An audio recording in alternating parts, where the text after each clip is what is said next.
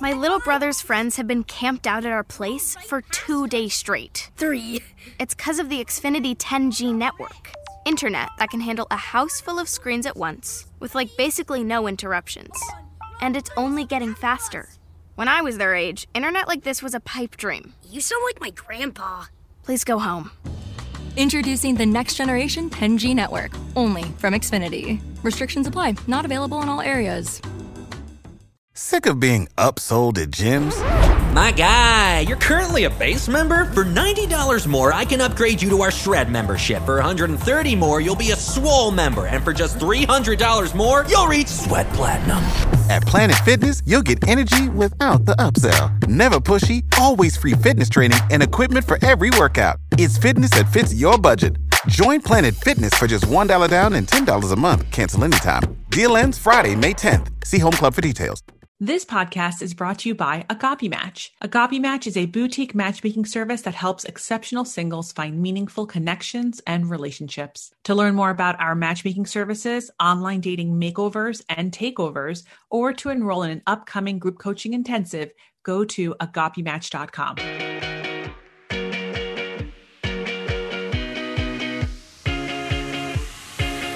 Welcome to Ask a Matchmaker. I'm your host, Matchmaker Maria. For over a decade, I have combined 4 generations of family matchmaking tradition with modern relationship psychology, behavioral science, and dating trends.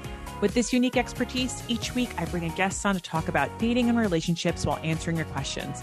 You can ask a question by visiting askamatchmaker.com. This week's guest is Patrick McGinnis.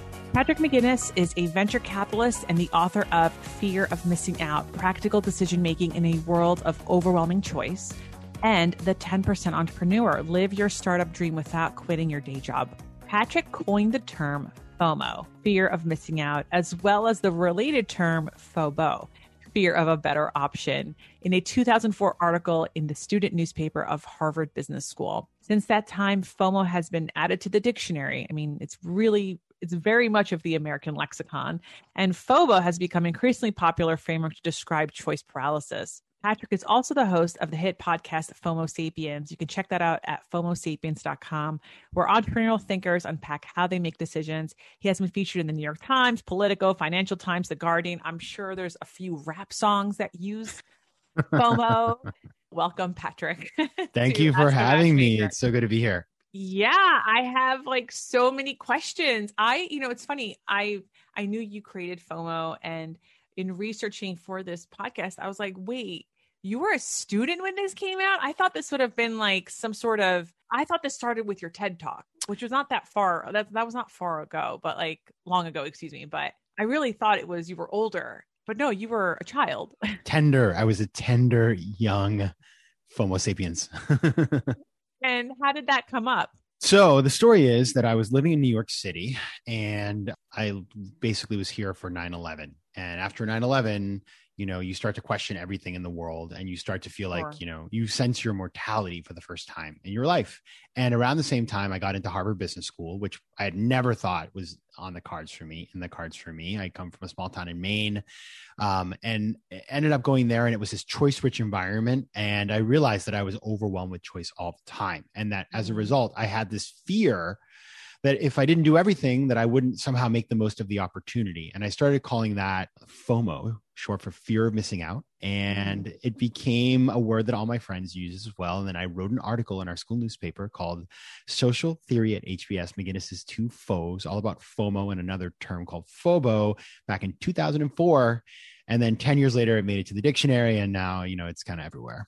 That's incredible. And I remember telling my dad about FOMO when it got into the dictionary, and he gave me an example of his own FOMO, the first time. What was it? I'm curious. So just to give a little frame of reference for my dad, right? A little backstory. My dad, he comes from this little village in northern Greece. His parents are survivors of the Bondian genocide of what is modern day Turkey, not northern Turkey. So, they grew up very poor. And when he was 12, the youngest of, 7 kids, technically 9, but the 2 died as children. He was pulled out of school because they're like, oh, you're not going to get educated. You're going to start working as a car mechanic. And that's just, a very different time that he grew up in.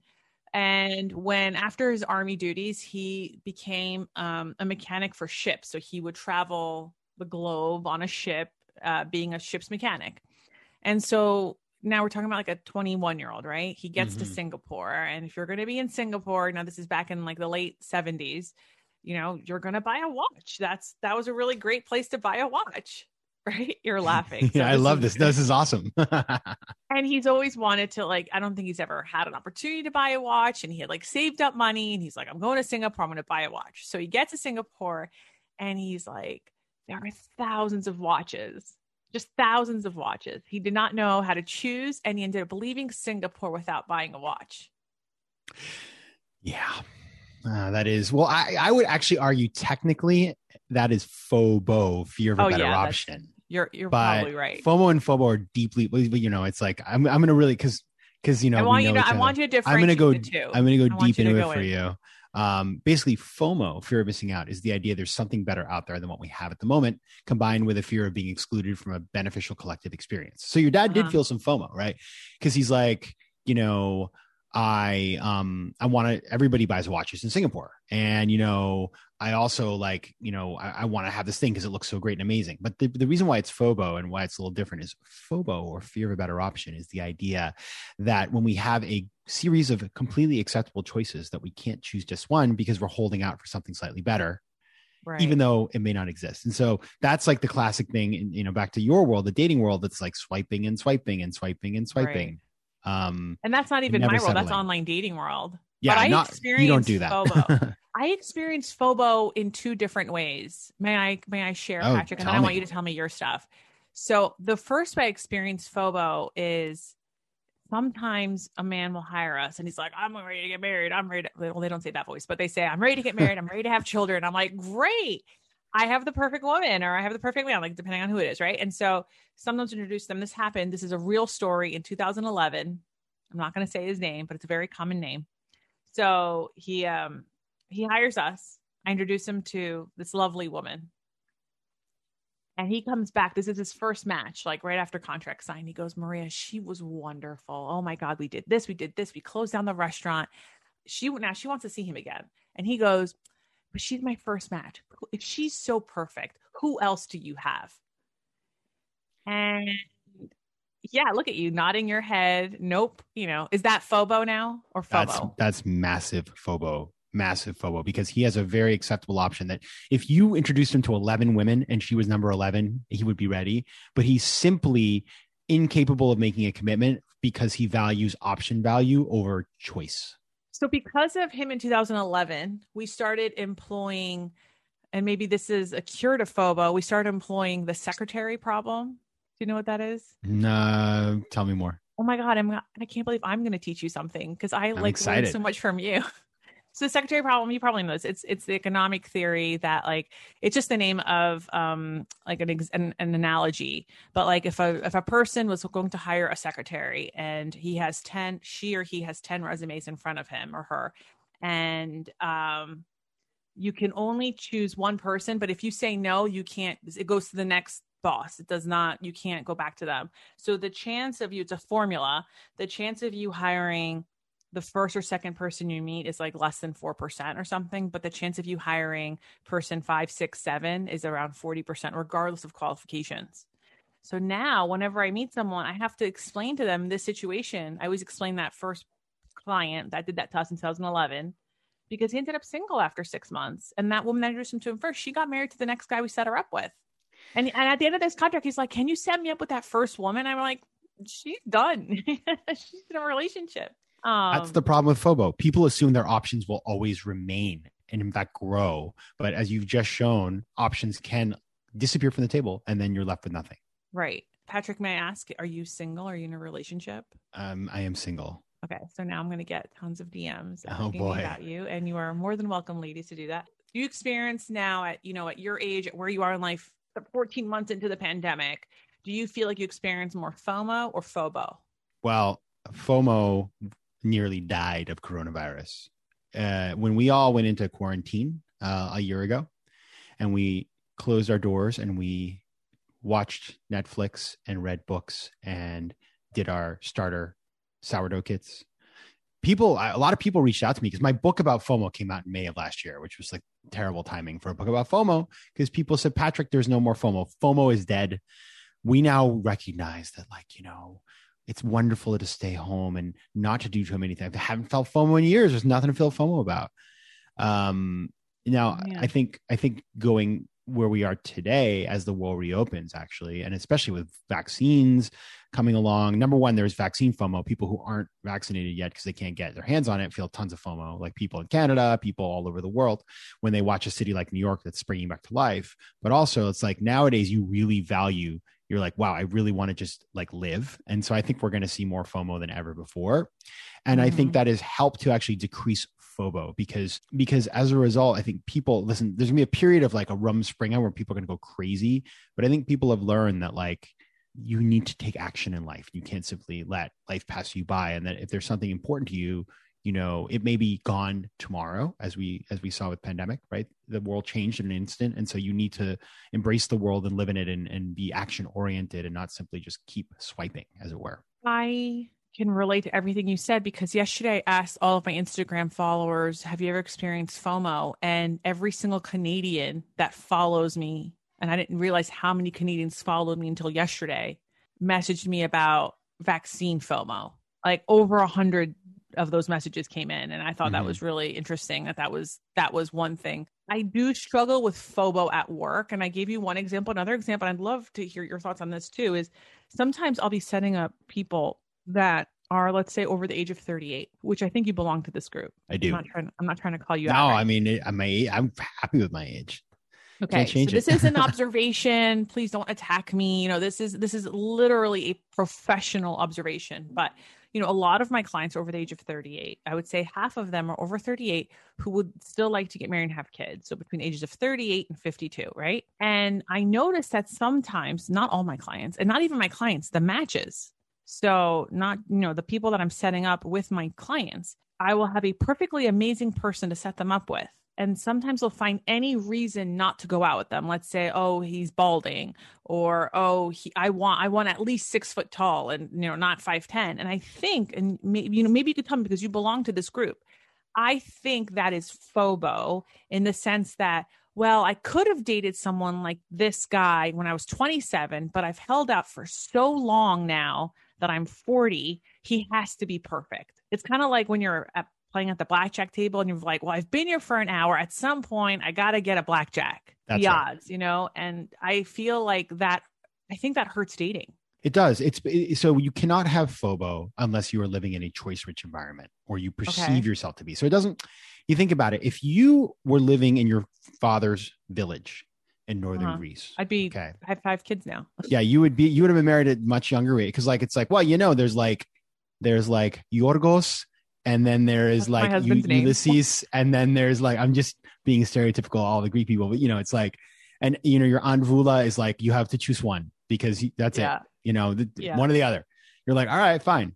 That's how the world, when you live in a choice-rich environment, which is the world we live in, which is the world where you go on Amazon and there are 1,000 types of white shoelaces, you start to believe that choice is somehow better and that more choice is better. When in fact, we know there's a great book out called The Paradox of Choice. We know that more choice is great. And that book was written before social media. I was going to ask you about The Paradox of Choice, because that FOBO reminds me a lot of, if you haven't read it, The Paradox of Choice, it's written by Barry Schwartz. It's one of my favorite books.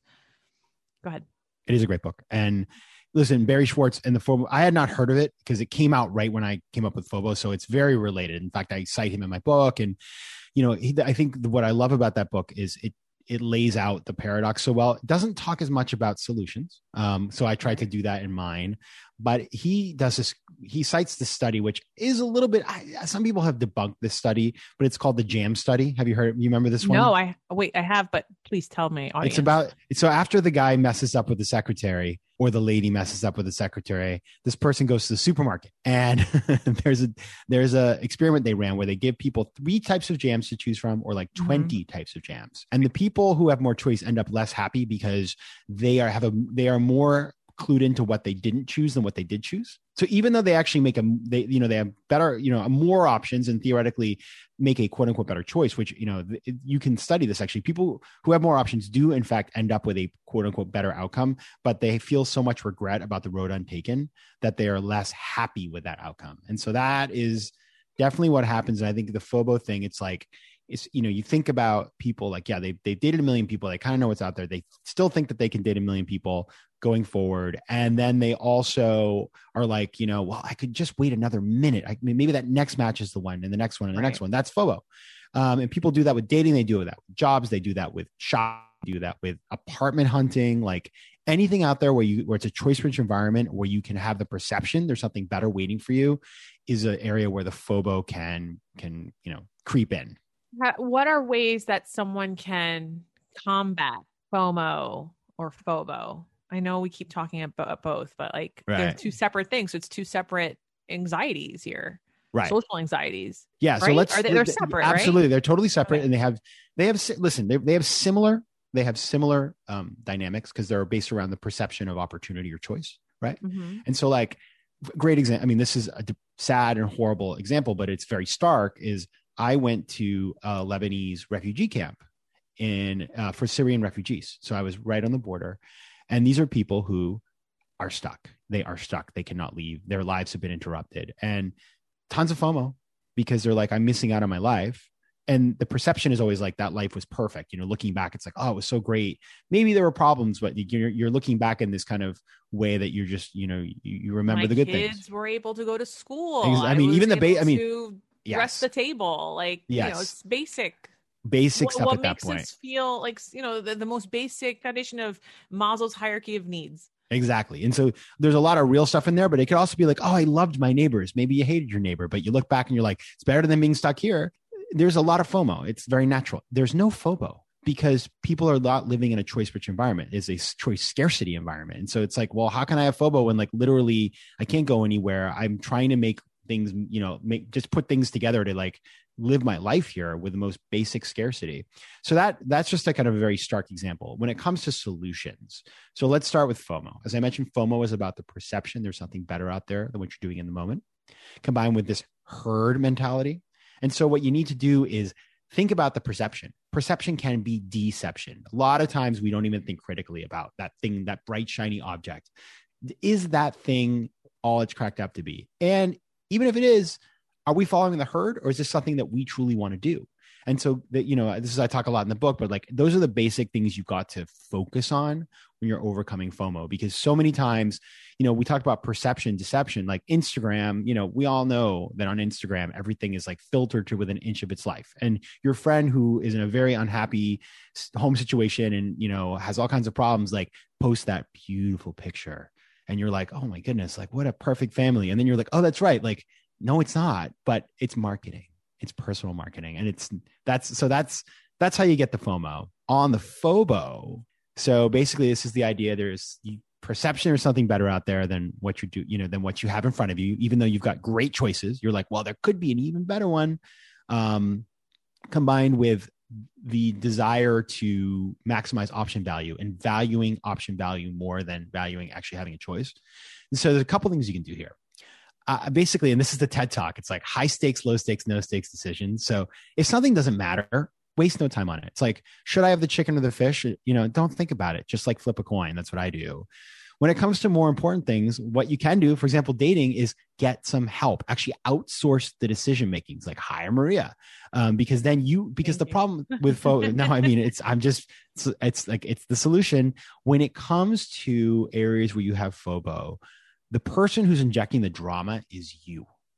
And so therefore you are the problem. You got to pull yourself out of the process and hand it to a professional who is dispassionate and who has your best interest in mind. So those are some of the things you can do. And then, the other one is just simply recognize that this is perception based, do your diligence, figure out what's real and what's not. And then as you go through the choices, when you eliminate one, eliminate it forever. Just like in the secretary. This is why it's so interesting. I wish I'd known this. Now I got to go back and rewrite that chapter. On Wikipedia, they have a whole thing. I can't believe I love it. We have to rename it for something that doesn't sound so old fashioned-y, but I think they might have renamed it too because of that. Hold on, let me see. Yeah. It just feels like really. I really love what you said though. Not just to go into professional, not even about tweeting my own phone, but like I have a person on my staff who literally online dates for our clients. Like you have the option of just even doing that. You don't have to hire them as a matchmaker. You just hire the online dating management portion where you give us your profile and your logins, and then we take care of it. And the reason why our clients are successful in this way is because of perception is gone. Like Erica doesn't have any association with the first names of the guy who pulled your hair in first grade, and which is why you swipe left on him, or because he wore a Jets cap. Like, what? We come in with so many biases and perceptions on a complete stranger. It's a self-sabotaging cycle, really. Let me see here. So secretary problem. Let's see. I like we're doing this real optimal. time. Yeah, this is how we're supposed to do it. Optimal stopping theory. It's not catchy.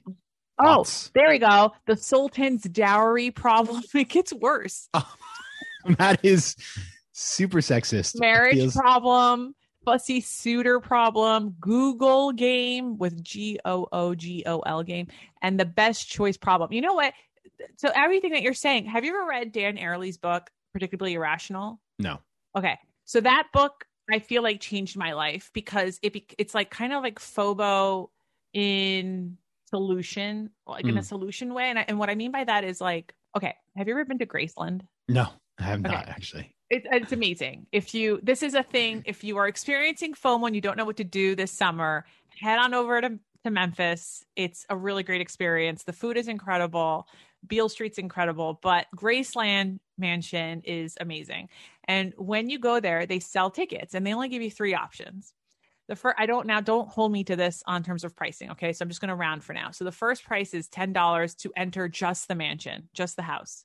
The second option is for $12, so $2 more, you have access to the mansion and then the 7 museums attached to it. Because there's a museum, there's a car museum, there's a Las Vegas museum, there's a trophy museum. It's like a whole thing, right? And then the third one is like the all access pass for $35.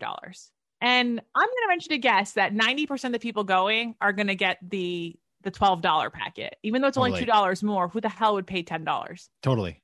But they cover tax this way. I think this is just a way of like on their end. And then you get the ultimate fans who will go for that $35 thing.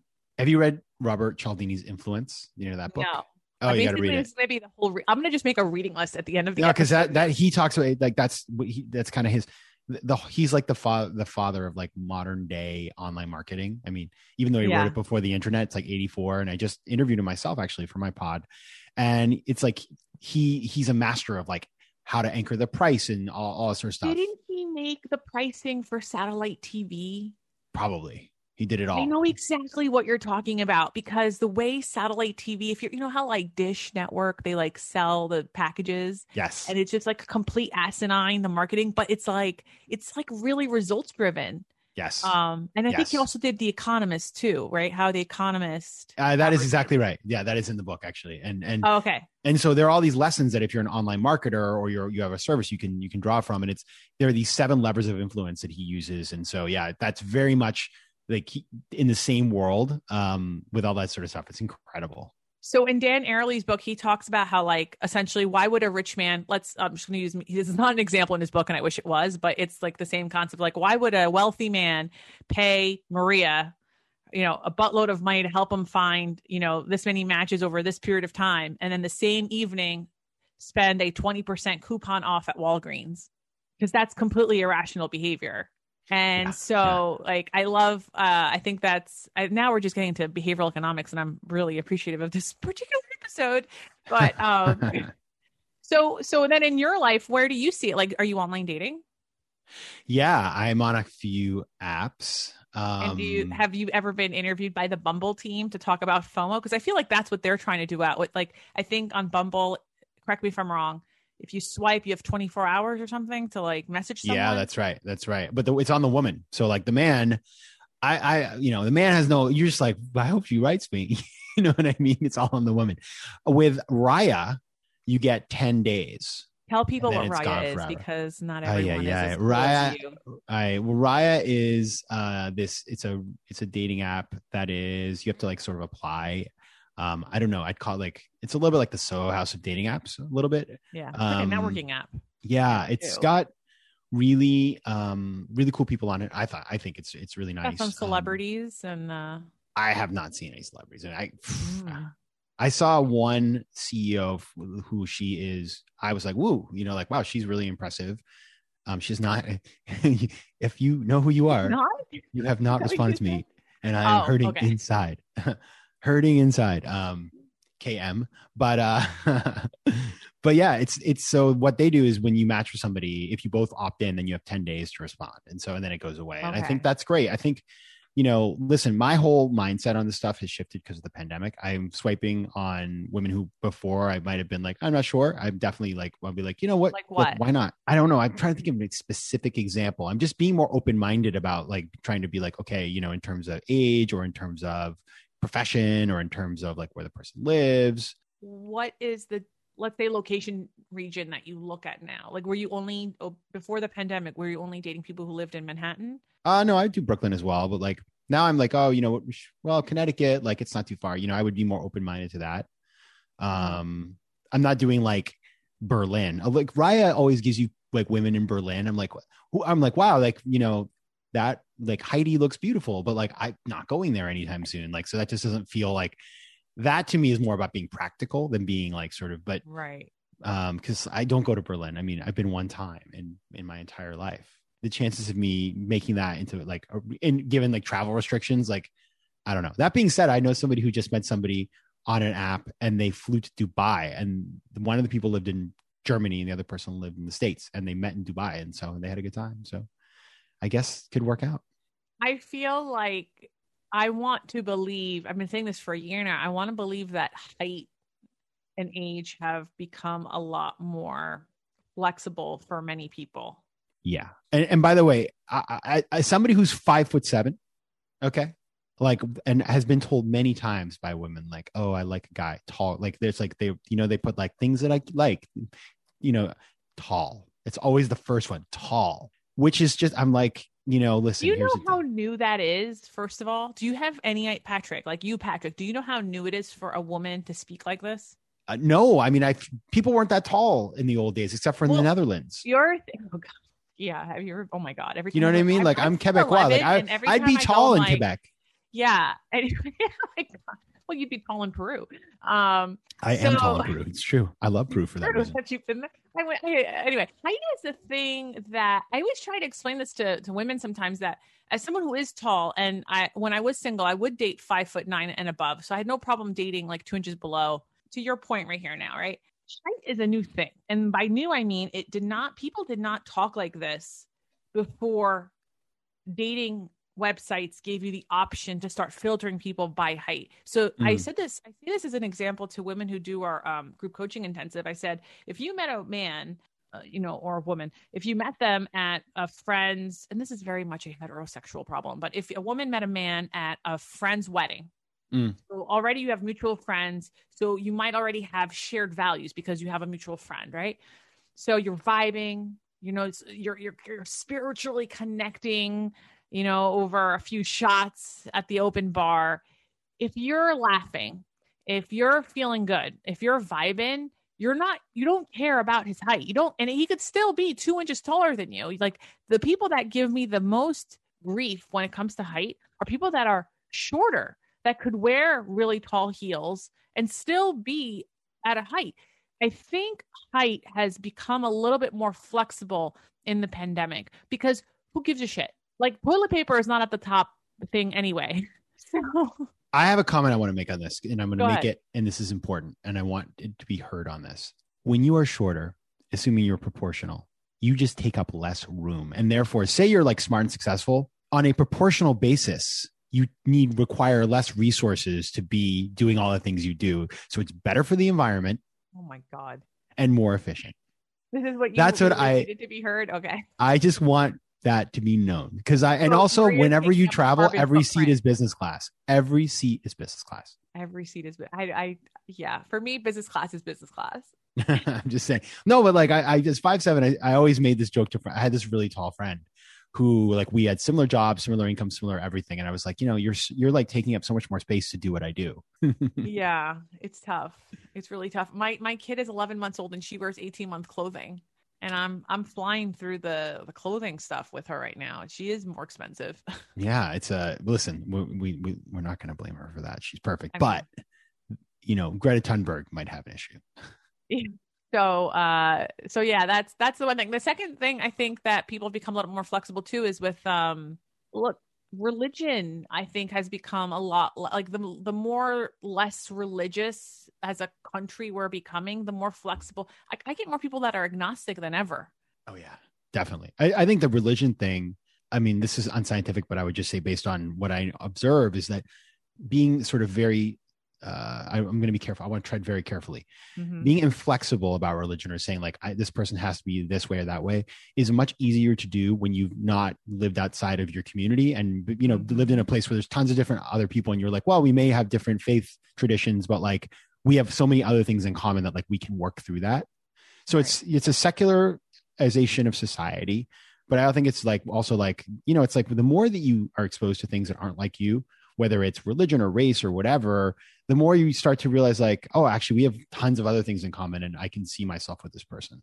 And so to go to that now with the FOBO, I think I've said this in a previous episode. This might have been episode 1 when we were talking about like online dating parameters that people use to like limit themselves. Now this was a year ago. Okay. But I have noticed that sometimes people, like, let's say you're a Jewish woman, you only want to date Jewish men, whatever. And that's fine. If that's what you want to do, that's what you want to do, whatever. But here's where I take issue. I take issue is when you finally get into a relationship with a guy who is who has those search criteria that you were looking for. And then you decide, even though it's a bad relationship, and I've seen this happen so many times with friends, you decide to stay with a person, even though they're bad for you, even though you can logically say, you shouldn't be together, but where else am I going to find a tall Jewish man or a tall Greek man or a tall, Gujarati man, or, like pick your poison here in terms of like subculture, right, in America. And so, I like to tell sometimes women, like, just because he shares the same faith as you does not make him a good boyfriend, a good husband, a good father. Like, there's other things you have to look at. And let me tell you something. Who is it for? If it's your parents might still be unhappy with someone that you bring home that shares the same religion as you. I don't think my in-laws are still over me. And I share the exact same faith and culture as my husband. They call me Kseni, foreign woman. Because I'm not from Crete. Funny. Because I'm not from Crete. I'm not from the specific island my husband is from. Yikesies. Yeah. So I would love to learn more about, I was reading a little bit more about information asymmetry. Can you tell me a little bit more about that? Absolutely. It's what happens when there are two parties in a negotiation, for example, or, in some sort of other thing where there's an exchange of things and one side has certain bits of information, another side has certain information.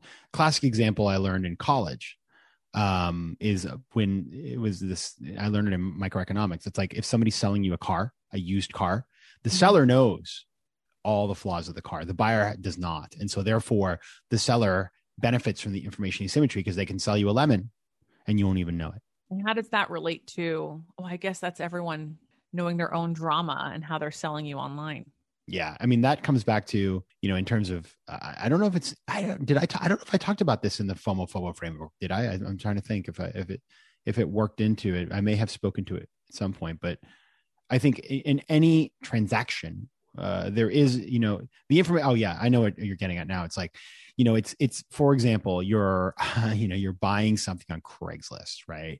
And it looks really great in the pictures. Then you show up and it's terrible, or you're looking at an apartment or dating. Like, you don't know if that profile picture or even that profile corresponds at all to reality. The person who made it does. Thank you. So I'm glad you're saying this, because one of the most popular questions I'm receiving the last month, and now that people are getting vaccinated and maybe they're meeting in person, they're asking me, hey, the profile doesn't say if he's looking for something casual for in a relationship. Should I still meet him? Or should I ask him, what are you looking for? And I say and I would love to hear your advice, but here's my advice. If it says I'm only looking for a casual relationship, like if he's actually listed that, believe him.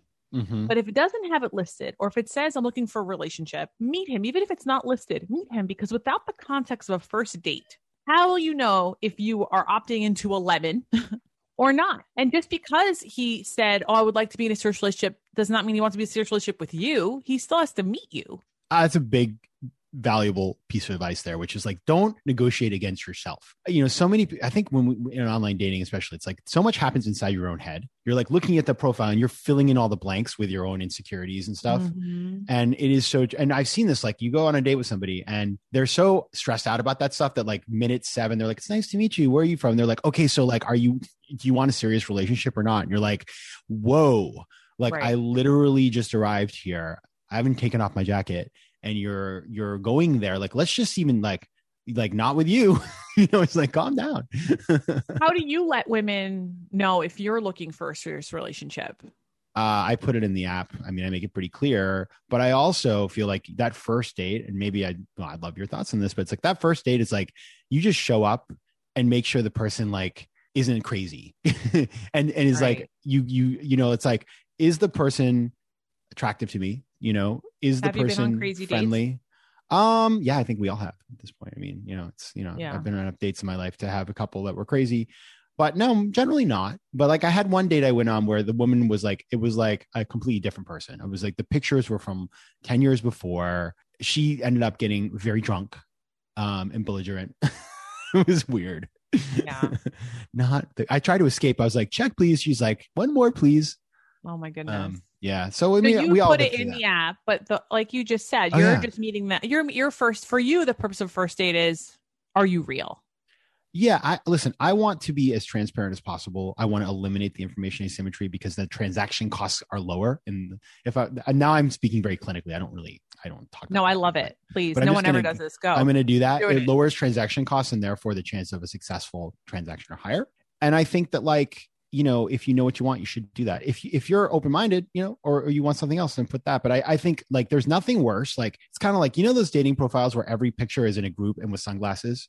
Oh. It's like, well, then it's like you're hiding something. Okay. Like, because you're not just showing me who you are. And I think it's the same way with this. You should just put it out there. And then your chances of matching, then like the people that you choose and you match with, and the chances of having a positive first impression or in a first date are better. Do you think that different responsibilities, let's say in your life, if you're dating, I don't know if you're open, but if you're dating like single moms where they have other responsibilities at home waiting for them, do you think that their perception of FOMO would be different than yours based on responsibilities, not based on gender or whatever? I think I really respect somebody who discloses like those kinds of responsibilities or, you know, family members like in the profile, just because, you know, that is like, you know, that is an important part of their life. And like, some people are just not going to be there for that. You know what I mean? They're like, oh, I'm not ready or whatever. So I think that where you get into a problem is when you use the information symmetry to get to date 7. And then you're like, oh, by the way, you know, I just got out of prison for, you know, murdering somebody, but like we've had an awesome 7 dates and I have 9 children and I have 3 dogs. Do you want to go out again? It's like, so I think it's the real question comes down to, I think, you know, and this is, I'm sure you deal with this, is like, I think it gets a lot trickier when it's something like, you know, STD. physical conditions. Oh, STDs for sure. Or other sort of health ailments that are like things that like you're like, yeah. well, I have this sort of like long-term condition, you know, it's Lyme disease. Yeah, exactly. Yeah. Like, how do you bring, and I don't know the answer to that. And so like, I think it's gotta be, you have to sort of be respectful and, you know, don't wait until the day before the wedding, but I don't think you necessarily need to bring that out on date 1, to be honest with you. I don't think, you know, stuff like that, where it, like you just said, physical ailments or, you know, what would be a lifestyle shift too. I don't think that should come out on a first date. I think the purpose of a first date is to enjoy yourself and go on a second date. That's it. That's literally the only thing that a first date's supposed to be. Have fun. And then on the second date, you know, you're reaffirming that you had fun on the first date. Hopefully you're continuing that same vibe that you had. And should you get to past date 3, then you can start kind of talking about more specific about, you know, if you're suffering or if you're living with something that, you know, would influence your lifestyle, so to speak. Now, if you have kids, I think you need to know that the other person has kids before you even go on the date. I agree, because that's a third party. They're affected. I wish single parents knew that more people want to date them than not. I think where the problem happens is, since half of my clients are single parents, right? I have people who only are single parents who only want to date other single parents. I think where it gets tricky is when a single parent says, well, they can't have any kids and not want to have any kids because I already have kids. And it's like, well, the right person for you who is going to like your kids, they might have kids or they might want kids. Yeah. I know you're making this weird face, but I hear this like so No, often. I'm thinking of the Brady Bunch. I'm just like, who doesn't want to live in the Brady Bunch? Yeah. I don't know. I think like it'd be like if I said like, I was like, well, I'm 5'7", which is short. So like, I will not date somebody who's 5'1". Like, ugh, like that's ridiculous. Like, who am I to like, that woman's very efficient, as I mentioned before. Okay. So there's a woman that you and I know. Okay. Not personally. Maybe you know her personally. I don't know. I would love to know her personally. So this is me saying it out into the universe. But she married someone that was a struggling actor at the time. Now she's Greek Orthodox like me. She's Greek. She was raised, subculture Greek American, right? So he was not Greek American. I believe he was raised Mormon, and he was a single dad, not a struggling actor, but like, a working actor, not had yet made it big. Big. That's the pun right there. So what I'm talking about is Rita Wilson. Oh. And this like funny. single woman, marries this like single dad who is not of faith, who's kind of dorky at the time, especially, right? And then he makes it big. And I'm just like, sometimes I'm thinking like, you could be Rita Wilson. And instead we say stuff like, oh, I'm 27. He can't be a single dad. Or, oh, I'm 5'4". He has to be at least 6 feet tall. Or, oh, I don't like actors. He needs to have a white collar profession that makes this amount of money. And I'm like, holy God, like go on a date. That's all it is. Yeah. You're putting a lot onto this plate that might not, he might not want you, like you don't know yet. And I know that's me being optimistic and hopeful. I don't know what that does about me. I think there's a movie that everybody should watch. And if you haven't seen it, then I'm giving you a gift right now, which is I Heart Huckabees. Do you know this movie? I have heard of it. I have not seen it, and I will see it tonight. It's a movie that I watched when I was going through like this difficult time in my life where I was very unhappy professionally and therefore personally. And I was really lost. Like this was like early 2000s in New York. The theme of the movie is in essence is that most human drama is self-created. And you have to watch it because it's just really good. But the point is that like all the stuff you were listing, all of those constraints are completely self-fabricated constraints that you've put on yourself based on what? Some of them are like a little bit more, I can buy them a little bit more, but like, oh, it's cool if he's 5'10", but if he's 5'9.5", no, like that is, you are your own worst enemy. And so I think one of the things we should all learn from the pandemic when we were, for the first time for many of us, living in a very scarce environment is like, be a little more. What matters. Yeah. What matters. I could tell you right now, like, I don't know if you know this, but April is C-section awareness month. Okay. I'm probably going to post some stuff about my own 2 C-sections. And let me tell you, when I was getting that shit done, at no point did I think about my husband's balding head or how tall he is.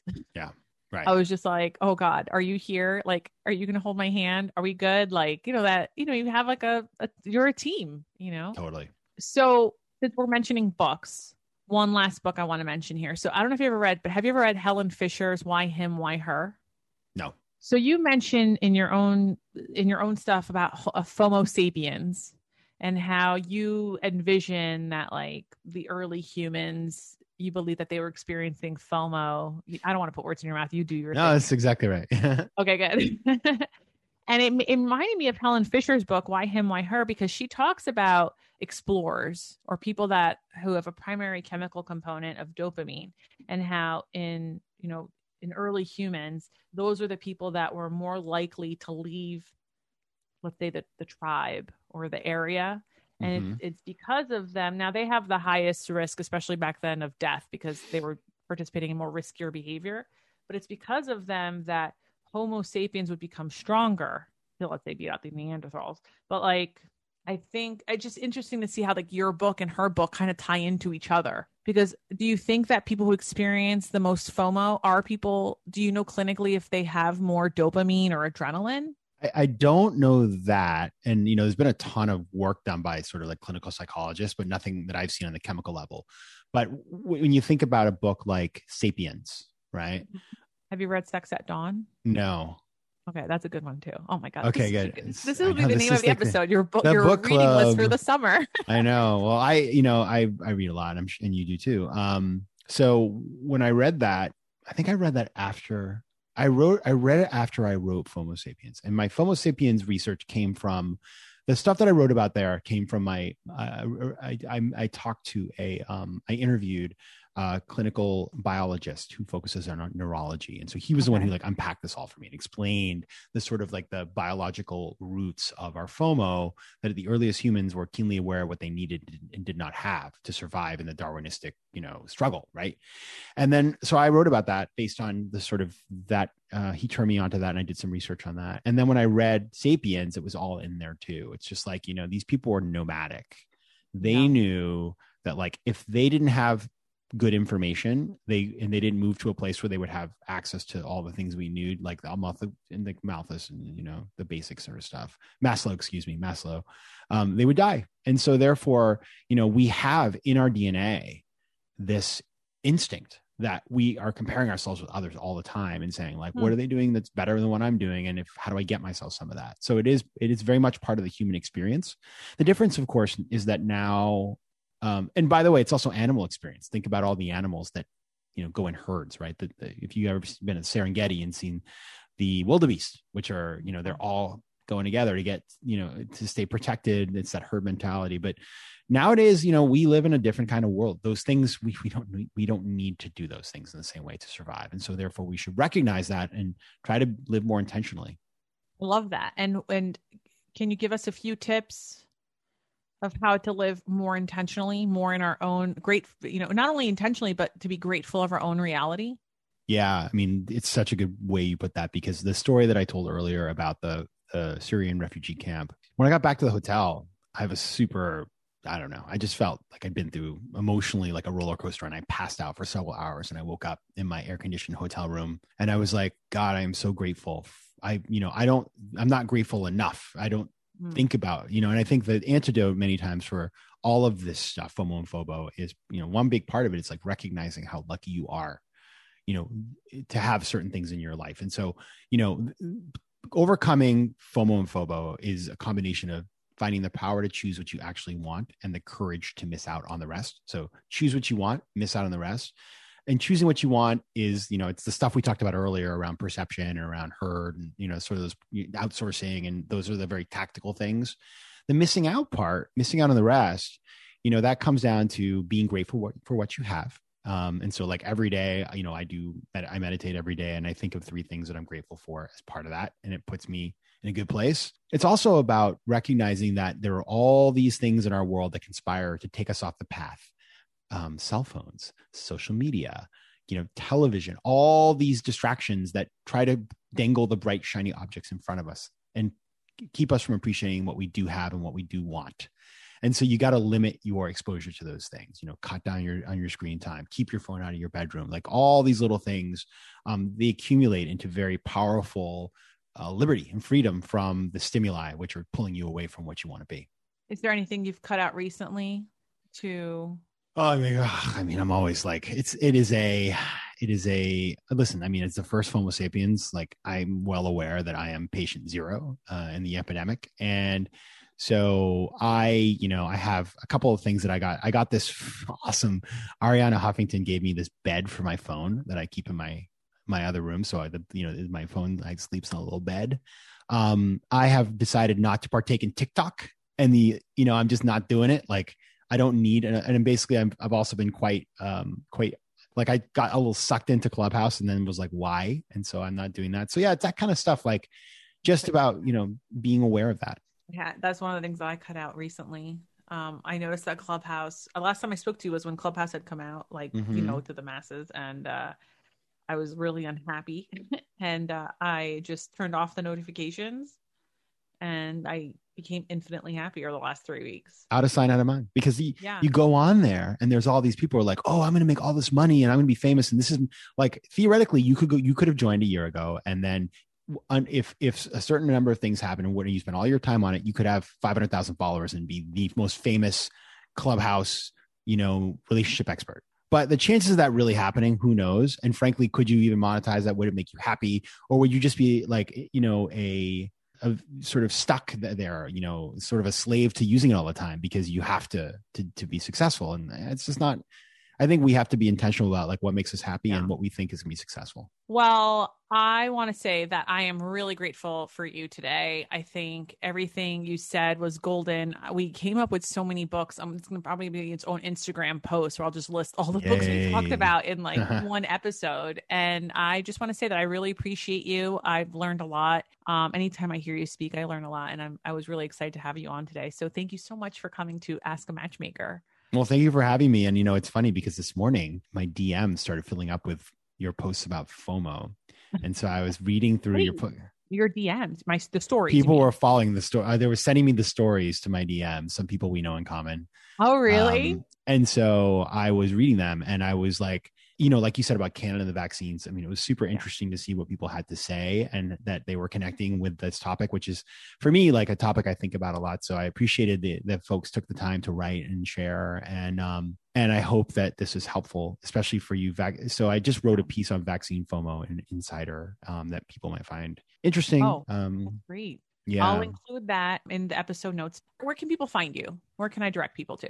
This is where the FOBO will come in because I have too many places, but let me try to keep it really tight. Okay. So I know your crowd is an Instagram crowd.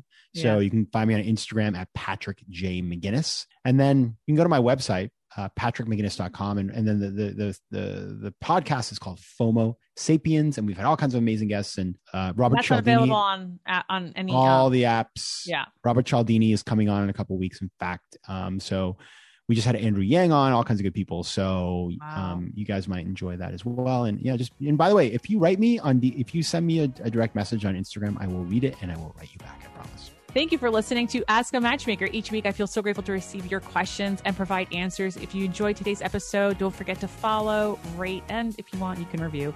Have a dating or relationship question? Visit askamatchmaker.com to submit your 60-second audio question. You can also follow me on Instagram at Matchmaker Maria for more dating and relationship tips. Until then, be lovable and more importantly, be likable. See you next week.